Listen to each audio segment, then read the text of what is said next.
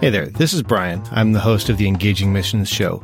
If you've found this show for the first time, I did want to take a second to let you know that this show is not currently in production. You're certainly welcome to check out all of the archives, but we don't have new episodes coming out at the moment. However, I did want to take a second to highlight one of the sponsors that sponsored the show a while ago. They're not currently sponsoring the show, but if you're looking for a place to invest in the kingdom, I'd recommend checking out Megavoice Audio Bibles. You can find them at megavoice.com, or you'll find a link in the show notes, and I would encourage you to just check that out and see if maybe that's a fit for your giving. There's no compensation here or anything like that. I just wanted to highlight them, and with that, I'll get you back into the regular program.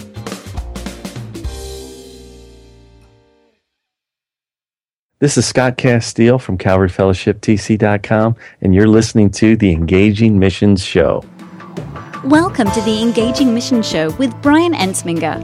We are bringing missions home.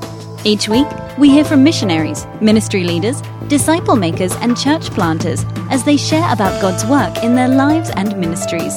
Like us, they are ordinary people who serve an extraordinary God. Ladies and gentlemen, here's your host, Brian Ensminger. Hi, and welcome to the Engaging Missions Show. In this week's episode, we're going to talk about the one surprising country that sends out more missionaries per capita than any other. We're going to discuss the unexpected way that showing up for a Christmas service ministered to a grieving father, as well as a hot spot in the United States for discipleship training. And Scott McClelland is going to continue his series on security in leadership. Show notes will be available at engagingmissions.com/Brian Hogan, and you're going to want to stop by because there are quite a few resources to check out this week. And then also, before we get into the interview, I did want to mention, if you've never picked up a copy of the Bible to listen to, you might want to stop by engagingmissions.com/free book. I've partnered with Audible to get you a free download for your very first try if you try out their service. And if, like me, you think, hey, the Bible might be a great idea, something I can listen to on the go, maybe when I'm commuting to and from work, or I can listen while I'm doing some housework, or I just want to be able to fill my life by listening to the Bible in some way, that might be worth it for you. So stop by engagingmissions.com/free book. And with that, we're going to get right into this week's episode. All right, let's get started. Our guest today had a really interesting journey from college into missions, and it was sparked, at least in part, by a magazine from Wycliffe Bible Translators. And because of what God did through that and through some other things, I think, our guest ended up actually changing majors, but probably not to what you would be thinking. And he also, he and his mom talked about this, and she prayed about it because she had some specific things that she wanted to see happen as well. Brian Hogan, who's our guest, he spent some time as a missionary to Mongolia. He's part of a global organization that honestly has its own killer podcast as well. And he's also part of a community of church planting coaches. It's really cool stuff that I think they're doing. So Brian, welcome to the show. Thank you. Thanks for having me. That's my pleasure. Now, as we're getting started, I realize that I've summed up like 30 years of experiences and all that stuff in like 45 seconds. And I really haven't done it justice. There's so much I haven't talked about. You've written a couple of books, some amazing stuff. And I'm just wondering, as we get to know you, could you share a little bit about some of the experiences and who you are? Sure. When you say 30 years like that, it sounds like so long. I think there's some wear and tear, but it's not the years, it's the miles. My wife Louise and I have actually been married for 31 years. We got married right when we graduated from college, literally a week after. And we've been involved in missions almost all of that time. It took us about 3 years to find a posting and get out onto the mission field. And we started with the Navajo Indians in Northeast Arizona with a group called Navajo Gospel Mission in 1987. And quite frankly, we didn't know what we were doing at the time. We just knew that God had called us to be missionaries. And so we were really excited to have people acknowledge that we were indeed missionaries. And we were dorm parents for a Navajo Christian school, and had 15 wild Indian boys living in our house. But God was already working on his own program during that. And so through a number of things, including introducing us to a man Rick Leatherwood, who later became the apostle to Mongolia, and having us take the Perspectives class 1 year in, Perspectives on the World Christian Movement. He completely rearranged and turned upside down everything that we'd thought and believed and thought we knew about missions and what God was up to. And we ended up leaving the mission field among the Navajo and mobilizing people for 3 years. And then in 1992, moving to Outer Mongolia with our family. Actually, I went there on an exploratory trip in 92. And in the beginning of 1993, we moved my wife and our 3 small children, 3 daughters, to the wilds of Outer Mongolia. Yeah, so I would imagine that, from the traditional North American life, moving to Mongolia is a fairly significant transition. Did it help that you had also spent some time among the Navajo Indians and, spent some time ministering to other cultures already? That helped an incredible amount. The Navajo and the Mongolians have very, very similar cultures because the Navajo are genetically Mongolians. They came over the land bridge, several thousand years ago, and the cultures are just such a close match. So we actually, without meaning to, had 2 years of studying and living among Mongolian culture before moving there. That helped a lot. Nothing could prepare you for the terrible, terrible cold of a Mongolian winter. And my wife and children had never even left the United States until we stepped on that plane to fly to Mongolia. So there was a lot of shock involved as well. Yeah, and so you mentioned wife and kids. Do you mind sharing with us how many children you have and a little bit about your family? Sure. We have 5 children altogether. At this point, we're empty nesters. The last one moved out almost 2 years ago.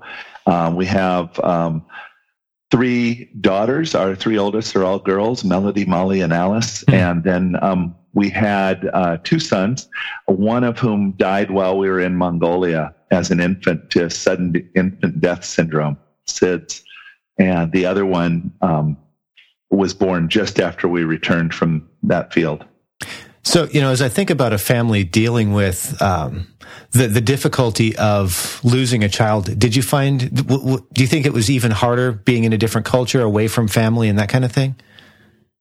Yeah, that was a significant part of the experience, was being so far away from those that we felt would grieve with us the most effectively, people who had known us our whole lives. And there was almost a bit of, accusation towards God in the beginning of like, gosh, we followed you out here to literally the ends of the earth. And this happens here. I know this happens all over the world. It happens in our culture. It's not Mongolia's fault that our infant died of SIDS, but here we are. And there's nobody. We had, we were on a church planting team that had a Swedish couple and a Russian couple. And so there were cultural barriers, even with our teammates. But in addition to that, we were the only ones with children. Oh. And so, and the Mongolians, there was significant linguistic and cultural barriers. We were just like, how are we going to get through this here? And yet, God did an amazing, amazing thing in the Mongolian church that was already planted. We had planted it by this point, and we were working with the believers and discipling them and training up leaders, really surrounded us and just poured love out on us. I remember walked in, because it happened at Christmas time of the year 1994, on Christmas Eve. And God practically twisted my arm and forced me to go to the church's Christmas party. And the believers didn't know yet what had happened that morning. And it was announced at the Christmas party just as I walked in the door. And they saw me and came running over to me, sobbing and bawling, and they surrounded me in a huddle of clinging humanity with all sorts of moisture coming out of all of their orifices. And I was crying too. And the Lord spoke to me and said, "Look, Brian, I've given you family here at the ends of the earth." And it just blew me away, because these were former enemies who were mourning the death of my son just as deeply as any of our relatives could have. Wow, I'm so glad you shared that. I was actually going to ask a follow-up question about how God got you through it. It's so amazing how he moves in our lives. It's not something I would ever want somebody to have to go through. And yet it's so astounding to see how God gets us through those kind of things. As you think about your life and your ministry, have there been any key scriptures that have really been foundational to what you've done and how you've done it? There's been a number of them. One of the ones that comes up for me a lot as I continue to watch things unfold in what we helped set in motion in Mongolia is the scripture from Habakkuk, chapter 1, verse 5, I believe. Look at the nations and watch and be utterly amazed, for I am about to do something in your day that you would not believe, even if you were told. And we feel like we got to live through a modern fulfillment of that prophecy to Habakkuk, that God did something that so far outstripped even our wildest dreams as we said yes to him and followed him out to outer Mongolia, that the Mongolian church that resulted, even before we left, had planted daughter churches and granddaughter churches and has continued without let up in the 20 years since then. And we look on with amazement as we see them sending out their own missionaries, and they've been doing that since 1998. Just an incredible outpouring of passion for Christ. They're not content to let the peoples around them stay unreached the way that they stayed unreached for almost 2,000 years after the Great Commission. Wow. And so Mongolia today is the foremost missionary sending nation on planet Earth. And that's a country that not one person knew who Jesus was in January of 1990. Wow, I just want to play that back, because what I think I just heard you say was in the last 25-ish, 26 years, Mongolia has gone from having essentially, or maybe even literally, no presence of the gospel, nobody knowing the name of Jesus, to sending out more missionaries than anybody else. Yes, more missionaries per Christian than any other church, any other nation on the planet. It only takes 222 Mongolians to send out a missionary. The U.S. on that same list is number 30 at 2,195 Christians per missionary. So if I could ask you to speculate a little bit, what would you say leads to Mongolia being able to do that? I think there's two main things. I'm going to have to say three. Okay. Three main things. First of all, the Mongolian people themselves they have this nomadic past. They're still considered a kind of a semi-nomadic people. And I think there's a certain excitement that they have about going places and that coupled together with finding out that it's God's plan to reach the nations proved a potent mix. The other thing is that we, from day one, taught them about the nations, taught them to pray for unreached people groups. Literally, that was part of their discipleship. When Jesus said, teach them to obey all that I have commanded you, we obviously included the Great Commission in that command. And so brand new baby Christians back in 1993, teenage girls in the beginning actually were praying for unreached people groups. So it was the natural part of the church's DNA. And then the third factor that I think is so important is that almost every Mongolian Christian knows in their own life what it's like to be unreached and to not know anything about the living God. And so it gives them a real passion to at least take the news to those that haven't heard it. Wow, that's a really, really big deal. I mean, just those three things. I'm so thankful that you shared those. I have maybe one more question to kind of tie a bow on this section, and then we'll take a quick break before we come back. And I'm wondering, as you think about your life and your ministry and your relationship with God, is there anything that you would consider a key practice or something that you do that's really contributed to what God's been able to do in your life and ministry? Yeah. I think that the major overarching constant through both our practice Our training before we went, our practice in Mongolia that we saw such outrageous success with in such a short time. We were only there 3.5 years and launched a church planting movement. And then ever since then, what I've trained others to do, the major facet of it has been simplicity, that what we're doing and calling church in almost every case is way too complicated. And we need to take what we do and send it through a filter, much as you would a pot of coffee, the filter of the New Testament. That if what we're doing doesn't make it through that New Testament filter, we shouldn't be introducing it at any rate. Because then it's just our human tradition. And, when James said, they said at the Council of Jerusalem, I believe, why do we want to take and put on these Gentiles who are coming to Christ a burden that's been too heavy for we or our fathers to carry? I think we have turned around and done the same thing. We've taken 1,800 years of organizational church history and tried to load it onto these unreached people groups, when all we really need to take is what's right there in the Gospels and introduce them to a relationship with the living God. He puts his Holy Spirit inside them, and we can trust the Holy Spirit in the lives of our brothers and sisters among these previously unreached people groups to lead them into all truth. That's exactly what the Bible says his job is. And we don't need to introduce a lot of things. Well, we do it this way and we do it this way, that complicate things, slow down reproduction, and keep the church from growing. Well, that one thing right there was huge. Trusting the Holy Spirit in the hearts and the lives of our brothers and sisters in Christ. That's a really big deal. With that, we are going to go ahead and take a quick break, and then we'll be back in just a minute. So stick around, and we'll shift our focus a little bit more toward Brian's ministry. Take your leadership to the next level.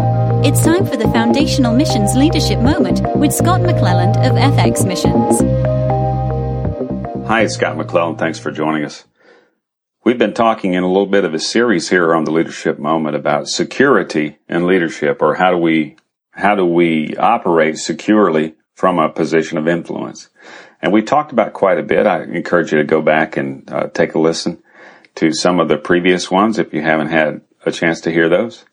Last time we talked a little bit about difficulty and adversity and increasing our capacity for such things. Going forward from there, one thing to note, when we're in times of crisis or critical junctures in our leadership, we need to realize that in these places, we're in a unique situation to learn the ways of the Lord. Lord, all this stuff's going on. What should I do? These are things we should be asking the Lord and presenting to Him. People are unhappy with the direction we're going in, and they're making personal attacks at me and demeaning my character. This is ground that the Lord has covered, and He knows how to manage it.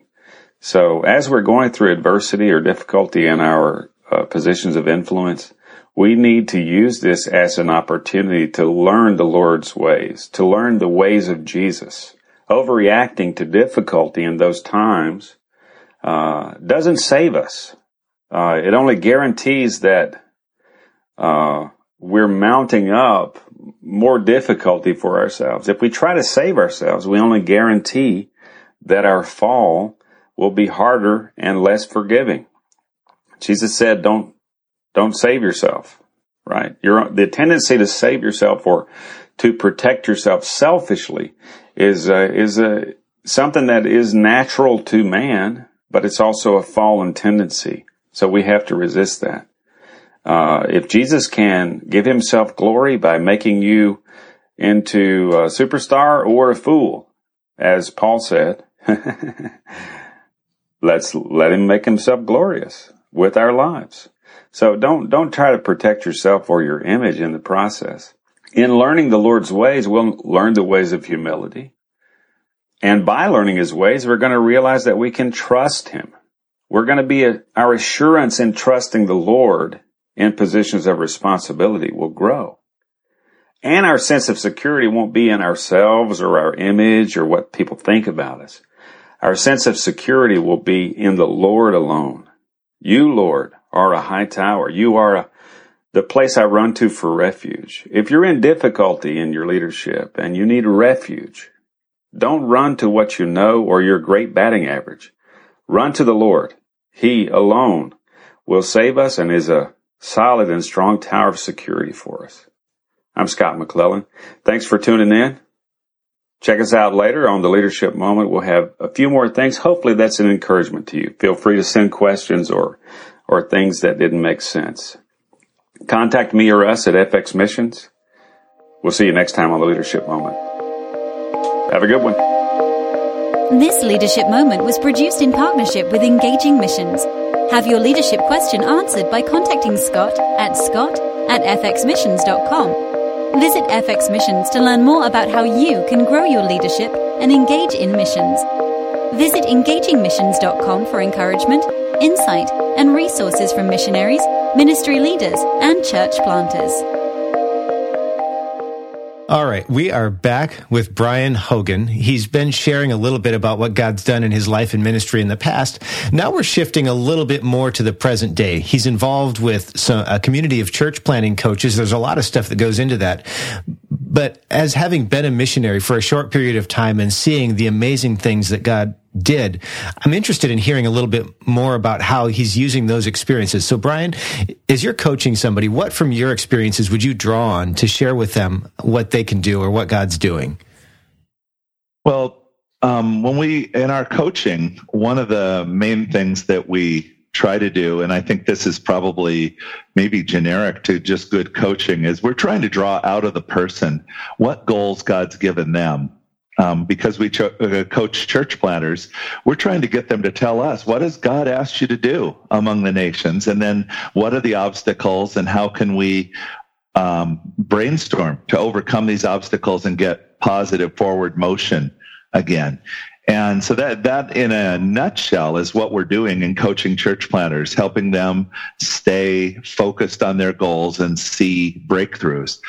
But the single most thing that we have seen the biggest power in, I guess, with the church planters we coach and even in our own experience, is the way that you make disciples. In fact, we've are actually shifting away from the language of church planting. We've been called church planting coaches in our organization, and then we talk about church planting movements. You've probably had speakers reference that. Mm-hmm. But now we're talking about disciple making movements. And the difference is subtle, because if you make a disciple correctly, you are planting a church. There's nothing in the Bible about making disciples so that individuals can stand alone out there in the world. You gather them. That's part of making the disciple. But church planting as such isn't mentioned in the Bible. It's where the command is to make disciples. And if our focus is on making disciples, what we've discovered is that if we'll simply do what Jesus said to do, we see incredible results. In the Great Commission, Jesus says, go and make disciples, baptizing them and teaching them to obey all that I have commanded you. And you might think, oh my gosh, if we have to stay until we've taught them everything Jesus commanded, it'll take forever. It turns out when you just pull all the commands of Jesus out of Scripture and shake them down with repetition and overlap and everything else, it turns out there's 7 clear basic commands of Christ. The main one being love. Love God, love others. But under that, under loving God, you have repent, believe, and receive the Holy Spirit. You have pray, and you have baptize. And those are 3 ways that God wants us to show our love for him. And then under loving others, you have gather, give, and go. Gather includes the Lord's Supper. The command is to do that often. Give is giving generously. That's how Jesus gave the command. And go is making disciples, that they're supposed to teach others how to obey Jesus' commands. And when we get our church planters actually implementing this, when they start teaching the new believers in a very simple way, here's what Jesus commanded, now go out and do it. Look for the opportunities to do these things and start moving out in obedience. We see the most astounding transformations take place in lives, in families, in apartment buildings or villages and communities, and in movements of multiplying churches, because we've kept it simple enough that literally anyone can obey Jesus and plant a church. So you mentioned that you've seen really good results with this kind of thing. Would you mind sharing, and I don't want to make this about numbers or anything, but would you mind sharing a little bit of the fruit that you've seen come from this approach and what God's done in this? Sure. In Mongolia, of course, we saw now there's upwards of well over 50,000 Mongolian believers. And that statistic's already quite old. And it just continues to expand there. In fact, they just had me in 2011 come back and share at the 20th anniversary of the coming of the gospel. And they wanted me to tell stories about the beginnings of the Mongolian church. And I said, well, I'd feel silly doing that. I mean, you were all there. You're all Mongolians, and I can't tell you stories about the starting of your own church. And they said, Brian, you don't understand. About 99% of the believers have come to faith after you left the country. The growth has been so exponential in this movement that most of the people had no idea how their church started. And so I did go back and we shared the stories, and it was just an incredible time. Again, blowing out our expectations. But this continues around the world. I trained some church planters. We have these gathering events that we found one of the most potent things we can do in coaching and training church planters is gather them from the nations to a nice neutral location. We use the island of Malta and have a week-long event called a GAP, where a GAP means a gathering of friends in the Uzbek language. And we see the most incredible fruit come out of these as they encourage each other, as they get a voice and they're able to share their story. These are isolated people who work in isolated places. And as they hear other people's breakthroughs and success, they go home with renewed vision and see breakthroughs happen right away. One example of this was a friend of mine named Fred, South African guy, who came to the GAP in Malta. He had pioneered a work among the Yao people of Mozambique. And this is a Muslim people group that lives up in the northern section of Mozambique. And Fred and his family were leading a team of mostly Mozambikis in a Yao village. And after he came to our gathering in Malta, he returned, shared with his team members the things that he'd learned there, had me come in and do a training where they actually brought in new workers and trained them on the field in the village to plant churches. And it was so successful that just a few years later, Fred found himself handing over the work to locals. And the Yao have gone from there. This completely formerly unreached people group is now, there's dozens and dozens of churches as they are planting their own daughter churches and granddaughter churches in other villages. Much of it led by imams who have come to faith. Leaders in the Muslim religion that have turned to faith in Jesus and endured persecution. All the believers have endured various forms of persecution, and it doesn't stop them. The team used development as the door opener. There was a lot of hostility when they first arrived, and they just started loving people well. They started taking care of the aged people who were basically getting cast aside and making sure they got to the town to get their medicines and checkups and things like this, and just loving on these older people. They also pioneered a new way of digging wells where the sides didn't collapse in and kill people. They introduced a safe way of hand digging wells. And that was very much appreciated by the community because there had been deaths as they always had to find new sources of water. They also introduced protein into the diet by starting a rabbit raising operation, and people would just see how quickly these rabbits multiplied and have the team come over and help them build an enclosure that would keep the rabbits from getting away, and then give them a doe and a buck. And suddenly people had meat in their pot. They had extra to take to town and sell. They had skins. They had all of these things. So it was amazing as they used really simple, reproducible things, not introducing things that you couldn't do there or get there without being dependent on somebody from the outside sending it in. How this turned the hearts of the people toward them. And when outside agitators came to try and kill them, the locals basically encircled their house and protected them. That's really huge. And, as you were sharing that, I was thinking, it seems like a lot of times, at least in the church, we tend to see missions or mission type work in two camps. We either have mercy or helps type ministries, or we have gospel ministries. And a lot of times it can feel like those two are differentiated, if you will. But what I think I'm hearing from you is that at least in Mozambique, when they were working, it was both. They were working for the good of the community as well as glorifying God in the gospel. That's absolutely true.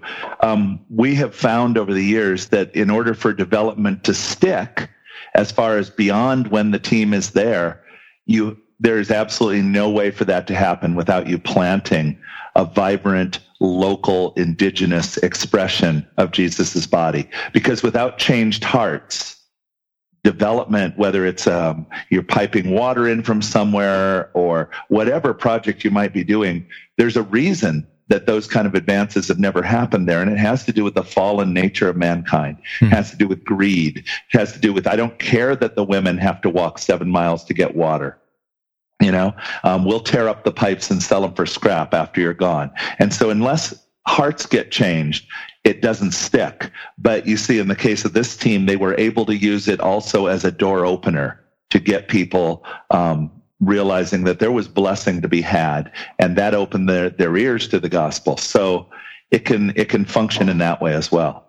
Wow, that is excellent. And if we could go back a little bit to your experience with Mongolia, one of the things I think that you mentioned during the break was that it was really not you that did the work. I mean, 99% of those people came afterwards. Is that consistent with what you're seeing as people continue to do this? Yeah, locals are always the best transmitters of the gospel. Dr. Ralph Winter said that the least effective form of evangelism is cross-cultural evangelism in terms of sheer numbers of who gets reached through that method. The most effective form of evangelism is near neighbor evangelism, reaching people that are just like you, maybe over the back fence or out at the mailbox, or at Whole Foods or wherever you may be. But the thing is that the most essential or the most needed form of evangelism is that least effective form, cross-cultural evangelism. And the reason for that is until that takes place and an initial penetration of the gospel happens, no one in that people group can hear the gospel from their neighbors because they're all unreached. Yeah. And so when you do that, are you then looking for a person of peace or someone in particular that God has brought in to be that key for a community or a nation? Definitely. We actively train our church planners to pray and seek for the person of peace as their inroad. Now, we had that happen, but when we were in the early 90s, that was not yet a part of the evangelical missions scene, the framework. This is something that God has brought up really in the past 15, maybe 20 years, this idea of looking for the man of peace. And so we actively train people to do that. But it was interesting, without us even really knowing that was a possibility, God brought us such people. There was one guy named Damden Surin, and he came to Christ just on his own. He wandered into a midweek Bible study that we were doing. And at the time, we were mostly a church of teenagers. The teenagers had responded early to the gospel and older people hadn't. There was a number of sociocultural reasons why there was a lag or delay there. But he was one of the early adults that kind of engaged. He came in, listened, and identified at the end, hey, I want to follow Jesus. He was prayed with. He went home, and he led 24 people to Christ his first evening as a believer. He just went home and led 3 large families to Christ, showed up the next day with 24 people in my stairwell and knocked on my door and said, hey, these ones are all new believers. what do I do with them? And I was kind of taken aback. I said, well, now you're a house church leader. So the problem is we don't let our house churches grow this large. Yours is about double the size that they're supposed to be. And he says, oh, well, what should I do? And I said, well, normally you'd have been walking with Jesus for a couple weeks or so, and you'd have a disciple already, and he could lead half of it. And he said, oh, I taught my neighbor how to win people to Christ last night. Does he count? He said, he totally counts. You two stay. I'm going to model house church with you, send everybody else home. Church starts tonight. And that's exactly what happened. So this brand new believer had planted 2 churches before he was 24 hours old in the Lord. Wow. As you think about the ministry that God's had, for roughly 30 years now, is there anything that you would change? Yeah. It's interesting. My partner was a Swedish guy, Magnus Alphonse, and he and I met 10 years on after our work in Mongolia, and I was his coach at this point. And so we had a coaching session, and he suggested that before we plow into his more recent work, which was in Turkey, he wanted to talk about, kind of have a debrief from Mongolia. And I thought that was an excellent idea. So I said, well, what do you think you would do differently? And it was amazing because he came up with the exact same things that I had independently come to in my own thinking and praying. And so one of the biggest ones that comes to mind immediately is that we would never have introduced, if we were doing it over, we would never have introduced a regular large gathering. And the key word is regular there. We introduced it as once a month, and we called it the celebration meeting, and it was really just a time for all the house churches to get together and share and know they were bigger than just tiny little groups of people meeting in living rooms. But what happened is they loved it. And soon they wanted to do it twice a month, and then after that, they were like, could we do this every week? And because there was enough money coming in, we said, sure, you guys can afford to rent the theater every week. And what happened is that when we went to every week, the growth of the big meeting continued up at a steady rate, and the growth of all those small house churches where the discipleship took place, where it was face-to-face, and you could actually teach people to obey the Lord Jesus Christ, those plateaued instantly. And it was because the new people coming in all looked at the big meeting as this is the real thing. This is the thing that these people spend 90% of their time, their energy, and their money on. That is the clearest statement of value that you can give something. And it doesn't matter how many times you tell them, no, church takes place in these living rooms. You're actually preaching something else by putting on the big meeting on a regular basis. And so we didn't send that through the New Testament filter. That's what we had realized. We said if we would have submitted the big meeting to the New Testament filter, we would have found that regular was not a facet of the big meeting in the New Testament. Instead, it was frequent.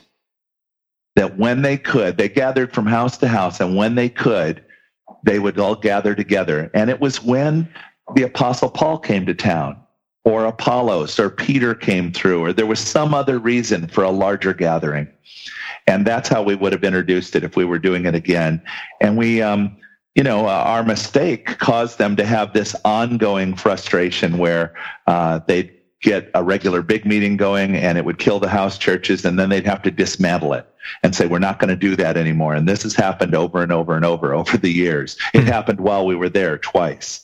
So we at that time didn't realize that there might be another way to go about things, but we've realized it since then. And that's what we train our church planters now. Well, that's really interesting. That is definitely not something I would have thought of. So I'm glad that you shared that. Before we started recording, you had also sent me a little bit that the gentleman from Mozambique had shared. Are you okay if I share that with our audience? I would love that. Yeah, that's this is a soundbite that my friend Fred, the team leader from Mozambique, who's now a trainer in South Africa, sent to us, kind of looking back at his work, and it really moved me, and I hope it'll touch your audience.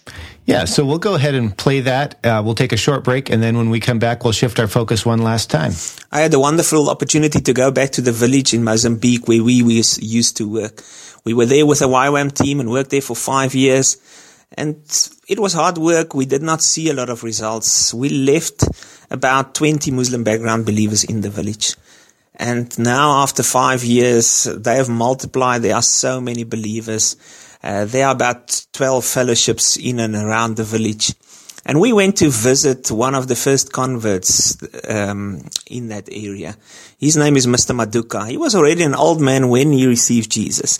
He was about 80 years old at that time. And he was just one of those people that were prepared for the gospel. Like Cornelius in the Bible, God saw him, and when we came there, we found him as a man of peace. And he was so eager to learn about Jesus. And through Geraldo, one of the YWAMers who loved him so much and cared for him while he was sick, he came to the Lord. And through him, his family came to the Lord. They started a discipleship group at his house.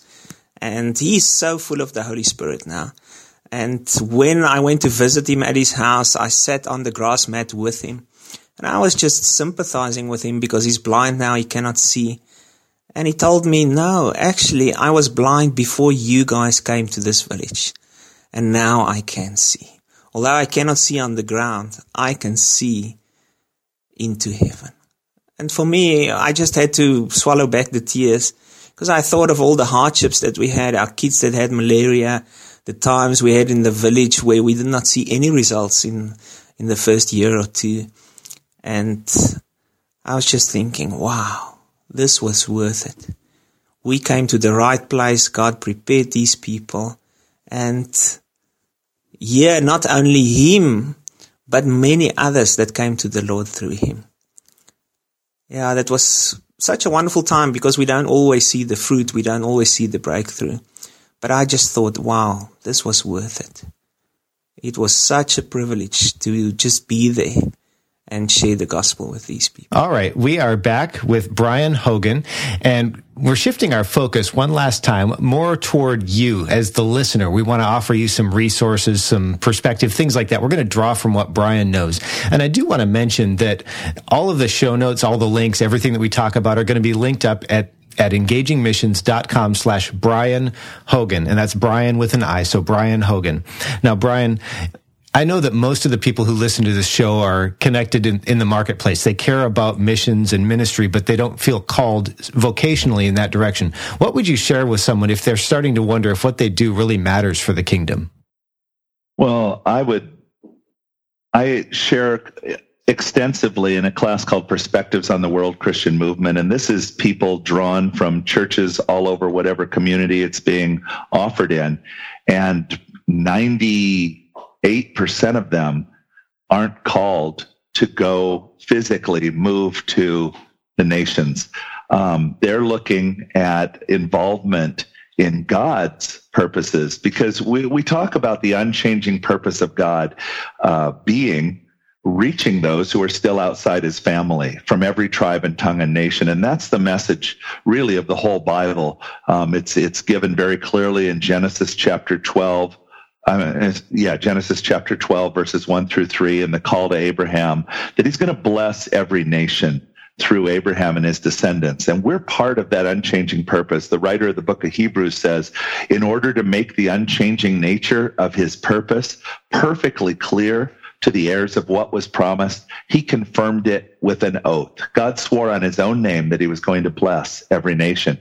So because that is the family business, if you're part of the family of God, you're part of that. And there is an open door and a welcome from Dad to come to work with him. But that's not a locational thing. God is trying to use those that are on the inside, and his words, those I have blessed, to bless those that are on the outside and bring them into this family and what John Piper calls the white hot enjoyment of his glory. And so I would say that where you need to find where God is calling you to live and to work, and then be aware of the bigger picture, because God is going to give you opportunities. One of the things that ministered to my heart the most was that a lot of times people have a religious view of Christianity, feel like they have a lot of responsibilities given to them by God.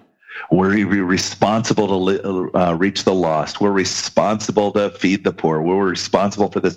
God doesn't give us responsibilities. God gives us an ability to respond. Because responsibilities are all about works. They're about you doing the right thing so somehow you're acceptable to God and checking all your boxes for the afterlife.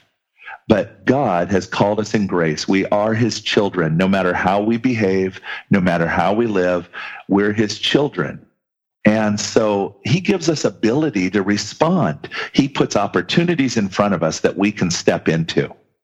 And if we'll ask him to open our eyes, we will see these opportunities all around us. You certainly don't have to move anywhere to participate in what God is doing. And whether that's through giving or going or praying or logistical support or mobilizing, there's so many ways that we can be part of the family business. Wow, I think I hit something where you have a little bit of passion. That's great. You know, one of the things that you shared that I so appreciated was the purpose of blessing, that we're blessed to bless others. That's, in my mind, that's something that is really hard to get my head around, and I think a lot of people probably struggle with that as well. This wasn't in the information that we talked about, but do you have any keys that you've found help people get that perspective and live it out? Yes. Whenever you get a birthday card, read the little Bible verse at the bottom and then look it up, because the ...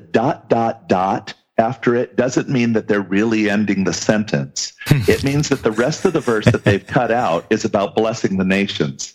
Almost without exception in a birthday card. May God be gracious to us and bless us. ... What comes after the ... That his name will be great in all the earth, his salvation to all nations. You know, it's like, why did they cut that out? Does that make my birthday less happy that God wants to bless others as well? We've been blessed to be a blessing, and there's so many verses that we never hear the second half of.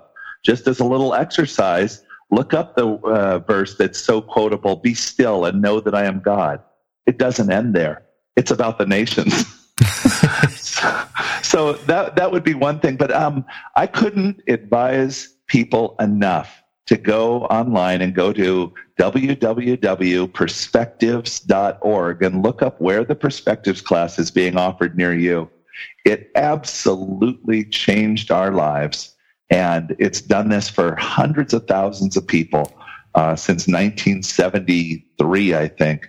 It's an amazing, amazing, life-changing experience, and it's offered all over the United States. So I would really encourage people to take a look at that and see about taking that class if you want to figure out how you can serve God right where you're at right now. Wow. And in a similar vein, what would you share with someone who's living in the U.S. or North America, and they're starting to realize that their neighbors, their coworkers, the people that surround them are not from here? They're maybe even from places where we think only a missionary goes. Well, God has really brought the nations to us, and just the current political debate and events in with wars in Syria and things like that have really highlighted the fact. But this has been going on in a huge way in a lot of your communities for quite some time. And there's I travel a lot within the United States, and I'll visit communities that are literally refugee resettlement hotspots. And you can go, they say, go to that little suburb there, and you will not see anybody dressed like an American or that looks like an American. Everybody over there is from Nepal and Somalia, and and they'll list all these countries. And I'm thinking, well, that's exactly where we need to be. These people need tips on how to buy food and get along and get their kids enrolled in school and all of these things. And it's so easy to befriend somebody, and you can go to what really good restaurants that they're starting in those communities and eat really good food with these people and spend time. Most of them have never been invited into an American home.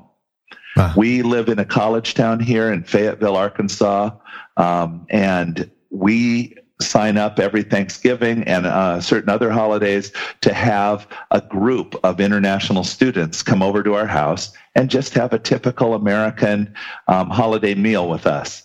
And it turns into friendships. We end up, it's never failed to have somebody asking if we'll drive them to church every Sunday because they've been looking for a church. They're not all completely unreached. Some of them are from Christian groups, say in Africa or something, and they don't have cars. But other people are curious. We end up talking about what we believe, and it's very natural. We're on our home turf, and so they're very open to hearing what we have to say, and they don't get offended. And it's the open door to friendship and relationship with these people. And they're fun, and they actually like to get together, unlike a lot of our same culture friends who are so busy that they don't have time to get together. Yeah, totally. And you totally hit on one of my core skills, which is eating at a restaurant too. So that's like the most exciting thing to think, all these restaurants around me, opportunities to meet people and to share Christ's love. Huge opportunity. Is there maybe an internet resource or a tool or something that you'd recommend for our listeners? Maybe a book, something as a resource? Well, there's a number of them. But I have an online store where really all of the things that I make available to my students, the resources that I carry around with me, are available on our online store. And we're going to provide the link for that. But I'm an author. And since 2007, I've managed to write 2 books myself. One is called There's a Sheep in My Bathtub, and it's available all over. It's available on Amazon and on our online store. You can listen to it, so it's available as a Kindle or an ebook. And it's that one is about, the subtitle is Birth of a Mongolian Church Planting Movement. That is really the story of what God did through our family and our team in Mongolia. One of the Carol Davis, who's a prominent church planting speaker, said, if you want a radically cross-cultural journey without ever leaving your favorite easy chair, this book is your ticket. Then the second book that I've just finished is, it's a newer book, An A to Z of Near-Death Adventures. And basically, it's how many ways can one guy cheat death? This one is alphabetical. So there's 26 autobiographical, alphabetical stories of near-death experiences throughout my lifetime. And if you're going to plant churches on the frontier, you're basically declaring war on the kingdom of darkness. Planting a church is an act of war. So you end up having a lot of scrapes and near escapes, and you really discover how good God is at preserving the lives of his servants, how good he is at really providing and covering our mistakes and everything else. So, this one is like A is for abyss, B is for bear, C is for cliff. K is for kidnapping. I was kidnapped once. So there's a lot of really exciting stories in there. Z is for zealots. I was almost killed twice in the same day by mobs in Palestine and Jerusalem. So anyway, exciting stories. They're both available in a number of places online. An A to Z of Near-Death Adventures, and There's a Sheep in My Bathtub by Brian Hogan. Good deal. We'll make sure that those are linked up in the show notes. Now, Brian, we are almost done. Is there maybe one last piece of advice or guidance that you'd give and a way for people to connect with you? Yeah, I think, the thing that God has taught me and that I find myself sharing the most often, and I touched on it earlier, but I'd like to just say it in really clear form, and that's that the church's DNA is to grow and reproduce. That's what happens when disciples gather together. They grow and they reproduce. So if that's not happening, one of two things, or potentially both of these things, is strongly in play. And I've found this to be true on every continent. I've been taught on every continent except Antarctica. And so the two things are, one, what we're doing in calling church is too complicated. We need to radically simplify what we're exporting to others. And then two, we need to trust the Holy Spirit in the life of the believer. We rely on human hierarchies and highly educated leaders and everything instead of relying on the Spirit that God said He'd put in each and every believer to lead them into all truth, to correct their error, to bring up the Word to their remembrance. All of these things that the Bible says are the Holy Spirit's job, to convict them of sin. We take those on ourselves, and that slows down the reproduction of the church. Wow, that's good stuff. And is there a way for people to connect with you? Yes, I'd love to hear from people at my email address, which is cpcoach@gmail.com. We also have a website that is cpcoaches.com. Okay, good deal. Well, Brian, thank you so much. This has been wonderful. I really appreciate it. I'd like to say thanks one last time to Brian Hogan and also to you as a listener for stopping by. It's really, really encouraging to me to know that you're there. I hope and I pray that you are encouraged and inspired and challenged and resourced to accomplish everything that God has for you, and that you feel more connected to what's going on in the body of Christ globally because of what we've done here. Show notes again are at engagingmissions.com/Brian Hogan. That's where you'll find links to the resources we talked about, including his book and all of that wonderful stuff. And then I also wanted to mention, stop by next week. It's going to be a little bit different. Alan Smith of Coffee Cup Ministries was my very first guest on the show, and he's coming by again, but this time we're turning the tables and he's going to interview me. So you're going to want to stop by for that. And I'm also hoping to have some special music by Jeff Butterworth available for that show. Jeff does the audio editing for me. It's a great ministry to me, and I really appreciate what he does, and I want to get what he does out there because he puts out good music that glorifies God, and I hope that you're encouraged. We'll see you next week. Thanks for listening to the Engaging Missions Show. You can find more great content like this, along with show notes, by visiting engagingmissions.com or by subscribing to the show in iTunes or Stitcher. If you enjoyed the show, please leave us an honest rating and review in iTunes. Audio editing was provided by Jeff Butterworth of Sound Paradigm Studio. Thanks so much for joining us. We'll be back next week.